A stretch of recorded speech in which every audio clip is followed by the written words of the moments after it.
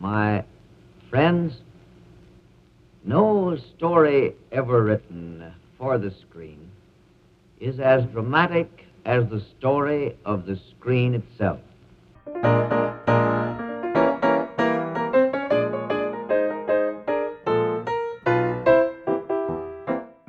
And there was light. This is the 5th episode of the history of film.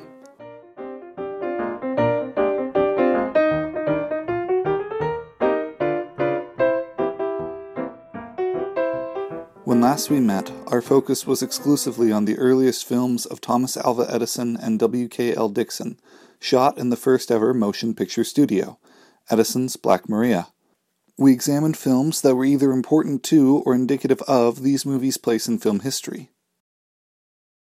This week, we shift our focus to Europe, where an experience much more like our modern movie theaters than Edison's kinetoscope parlors would be brought to life. But before we make our transatlantic journey, there's one more Black Maria film that requires our attention within the scope of this podcast: Edison and Dixon's amazing experimental sound film.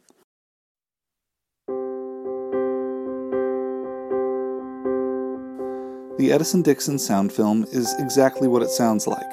We know from episode 3 that Edison's money-making dream was not to make silent movies, but to have an audiovisual device that would make people's jaws open as wide as their wallets. Putting sound in movies was the initial goal of the engineers who were designing the kinetograph, namely Dixon himself. In 1895, or perhaps even in 1894, which would be even more astonishing, Dixon worked to produce what seemed the inevitable evolution of the kinetograph, the synchronization of sight and sound.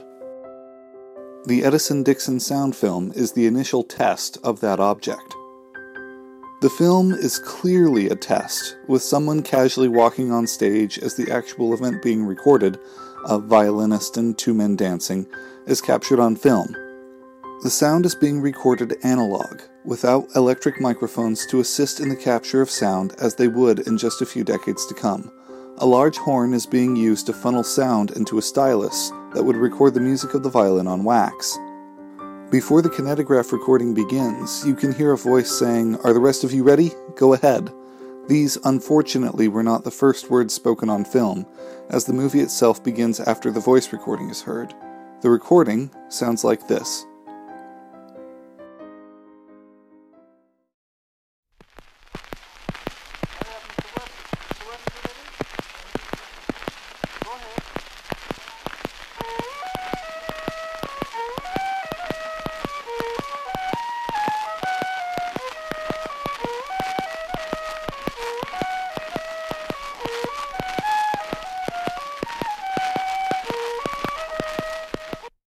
This is remarkable, as it is, to my knowledge, the absolute earliest sound film ever made.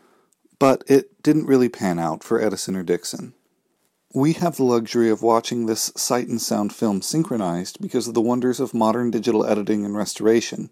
In the 1890s, synchronizing a wax cylinder and a 50-foot film strip would be ludicrously difficult even for one show, much more so if mechanically queued up for repeated viewings in a parlor setting.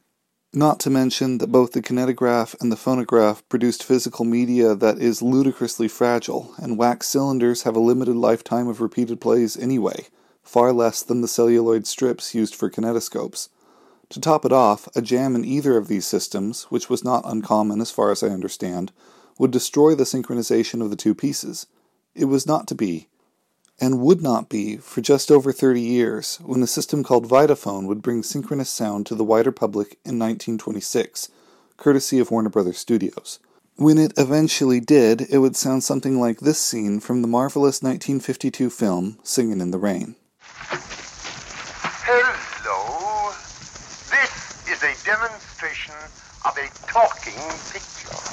Notice, it is a picture of me and I am talking. Note how my lips and the sounds issuing from them are synchronized together in perfect unison. Since the earliest days of the cinema... There's somebody talking behind that screen. Come on from behind that screen, Mr. Simpson. No, I'm right here. Of our pioneer inventor. My voice has been recorded on a record. A talking picture. Good Goodbye.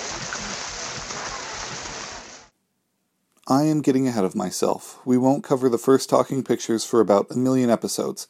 I exaggerate, of course, but it doesn't feel like it. I show you the Edison-Dixon sound film for a few reasons. Number one, it's an important first, even if the innovations that come after it are more impactful, so we needed to talk about it at least a little bit. This is one of my goals for the show, and if I miss anything, and I undoubtedly will, please email me at historyoffilmpodcast@gmail.com. Second, this is the first time in the podcast that we're able to highlight the importance of film restoration and research in helping us understand film history. Nobody even knew about this movie until the two separate sight and sound components were found in the 1960s, according to Patrick Lowney, in his article on the subject that appears in The Sounds of Early Cinema. Even then, nobody actually saw the thing until the film was restored in 1998, over 100 years after its original creation. For virtually all of film history, nobody knew about the first sound film in film history. New and relatively new discoveries sit at the heart of film history and studies, and deserve our attention. Finally, this little movie is probably the best example that cinema technology had from its earliest beginnings begun its inexorable march towards synchronous sound. To quote David A. Cook in his book A History of Narrative Film, "The idea of making motion pictures was never divorced from the idea of sound. The movies were intended to talk from their very inception, so that in some sense, the silent cinema represents a 30-year aberration from the medium's natural tendency towards a total representation of reality." At this point in our story, movies, in fact, are about to become much better at representing reality, as one important limitation of the kinetoscope is about to be transcended by pioneering filmmakers and engineers. Now that a relatively efficient way of capturing moving pictures had been created back in West Orange, New Jersey, the earliest motion picture enthusiasts began looking for a better way to watch movies. There were several inventors in Europe that thought they might have the answer. Our old friend, the magic lantern.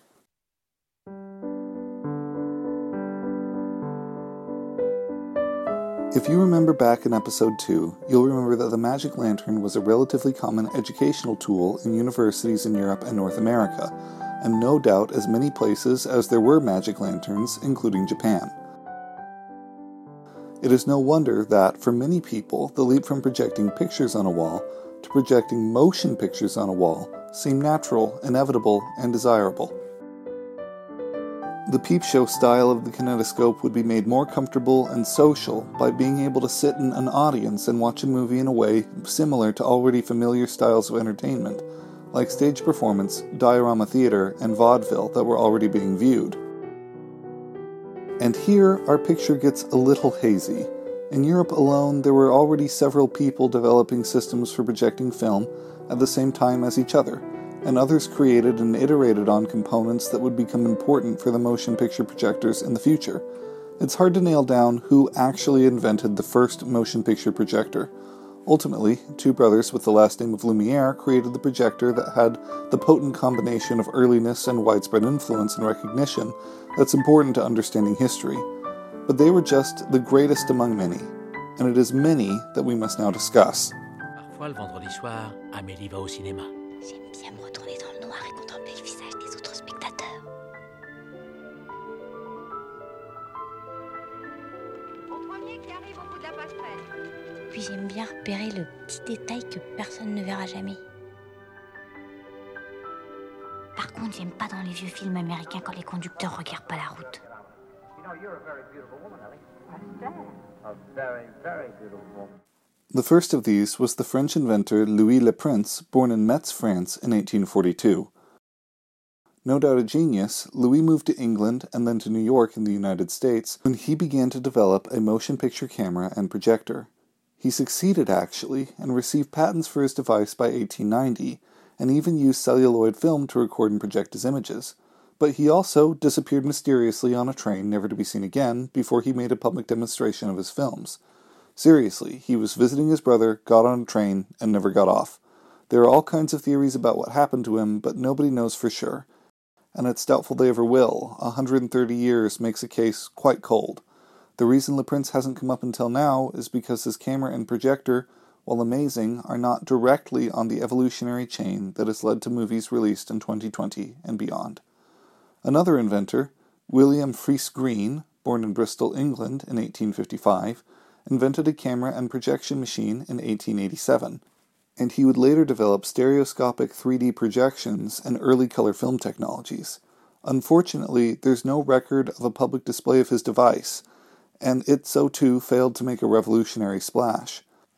American inventor Jean-Ami Leroy, or Jean-Ami Leroy if that's how you say his name, also claimed to have invented a motion picture projector in 1893, and adapted it to project 2 Edison kinetoscope films in 1894 after seeing them exhibited in a parlor. If this is true, the first projected films may have been to an audience of about 25 at the Riley Brothers Optical Shop in New York City. According to the amazingly useful website Who's Who of Victorian Cinema, these 2 films were The Execution of Mary Queen of Scots and Washing the Baby, and there's still a playbill for the event. The only issue is that those 2 films were filmed after 1894, so it would be impossible to project. This has led to some question about Leroy's account of the story, at least in the particulars. In addition, Jean-Ami Leroy may also have gone missing in 1937. I'm not sure. It's very difficult to find out about this man. The point is that while any and all of these people here outlined may have invented motion picture projection first, none of their inventions really stuck. On the great evolutionary chain of movies, the baton of momentous motion picture innovation was passed from the Dixon-Edison partnership in the United States to 2 French brothers with the auspicious name Lumiere, meaning light.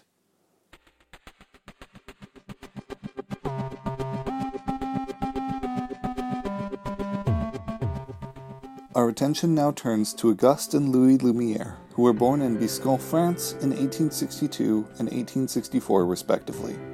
Their father, Charles-Antoine Lumiere, had established a business as a portrait photographer before moving to Lyon, France in 1870, where he began a business creating photographic plates that were in demand at the time. Charles-Antoine didn't find much success in his enterprise, though, until his sons, Louis and Auguste, developed devices necessary to mechanize the production of the plates, and even a better photographic plate at the same time. The twin engines of industrial mechanization and a hit product increased the family's fortune, and spoke of the ingenuity of the 2 brothers. The family was able to create a prosperous factory, which would eventually employ many workers. The Lumiere family found their situation greatly improved. In the autumn of 1894, Charles-Antoine Lumiere visited an exhibition of the Edison kinetoscope, and left disappointed. Charles was dismayed by the price of viewing the shows and the peep show nature of the entertainment. After the show, Charles-Antoine went to his son Louis and asked him to see what he could do about engineering a solution to these problems. What Louis would come up with would change the world.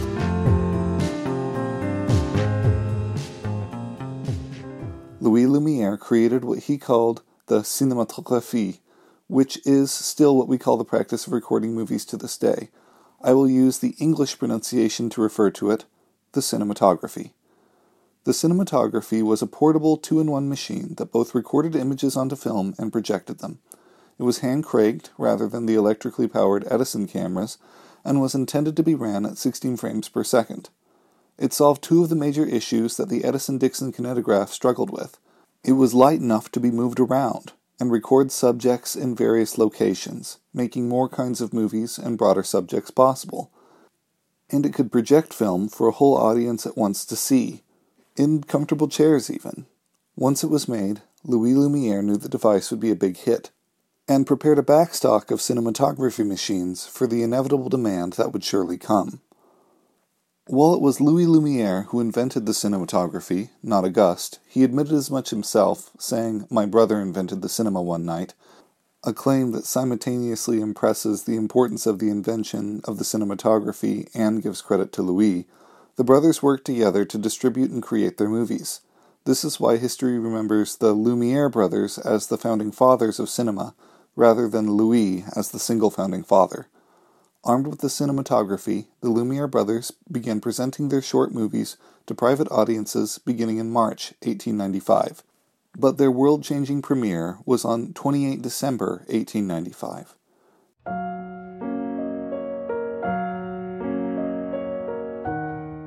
They rented the basement of the Grand Café in Paris, on the Boulevard des Champs-Élysées. This was the first commercial space rented for film projection. The Lumiere showed 10 movies that night, with a program that ran about 20 minutes in length. We'll talk about many of those movies and their effect on film history next week. Workers leaving the Lumiere factory, demolition of a wall, and feeding a baby. Very soon, other famous movies, including Waterer and the Watered, and the absolutely astonishing Train Arrives at the Station of Le Gras would follow. These last were not in the very first show, but were early enough that you may have heard them as being so. According to legend, when the train arrived at the station was first shown, the enormous projected train coming towards the camera frightened the audience, who had never experienced the cinema before. The event is recounted here in the 2011 film Hugo.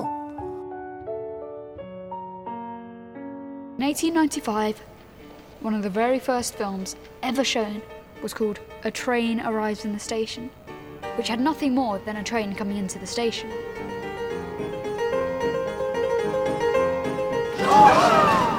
When the train came speeding toward the screen, the audience screamed because they thought they were in danger of being run over. No one had ever seen anything like it before. No one had ever seen anything like it before.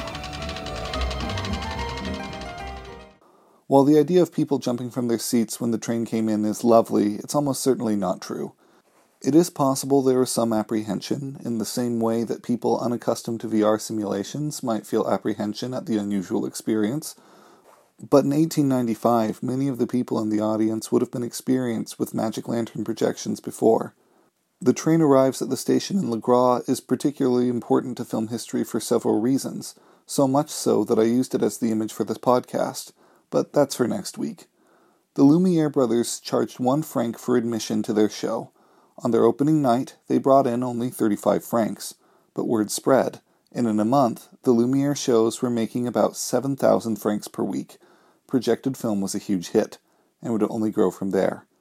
The press was largely absent from this first presentation, as nobody foresaw the impact that motion picture projection would have. Only 2 newspapers covered the events of 28 December 1895, and one of those reporters for a paper called Le Poste wrote this: "With this new innovation, death will no longer be absolute, final. The people we have seen on the screen will be with us, moving and alive after death." It seems that for some people, the romance of the screen had already taken them, and perhaps the usefulness of film as a historian's tool, and home movies as a way of remembering people and events that otherwise might be hard to grasp. The Lumiere projected films represent, according to David A. Cook, the end of the technological experimentation phase of film history, beginning with Muybridge's motion studies all the way back in 1872. From here on out, movies would no longer be primarily made by scientists and engineers trying to make a device that would create a moving picture effect, but instead be innovated upon by filmmakers, entertainers, and businessmen who sought to use already existing technologies to make art and profit through entertaining audiences. True, movies then, just as now, continue to technologically innovate the equipment and processes used to make movies. But from here on, movies are a real force in the entertainment industry, not something cooked up in labs.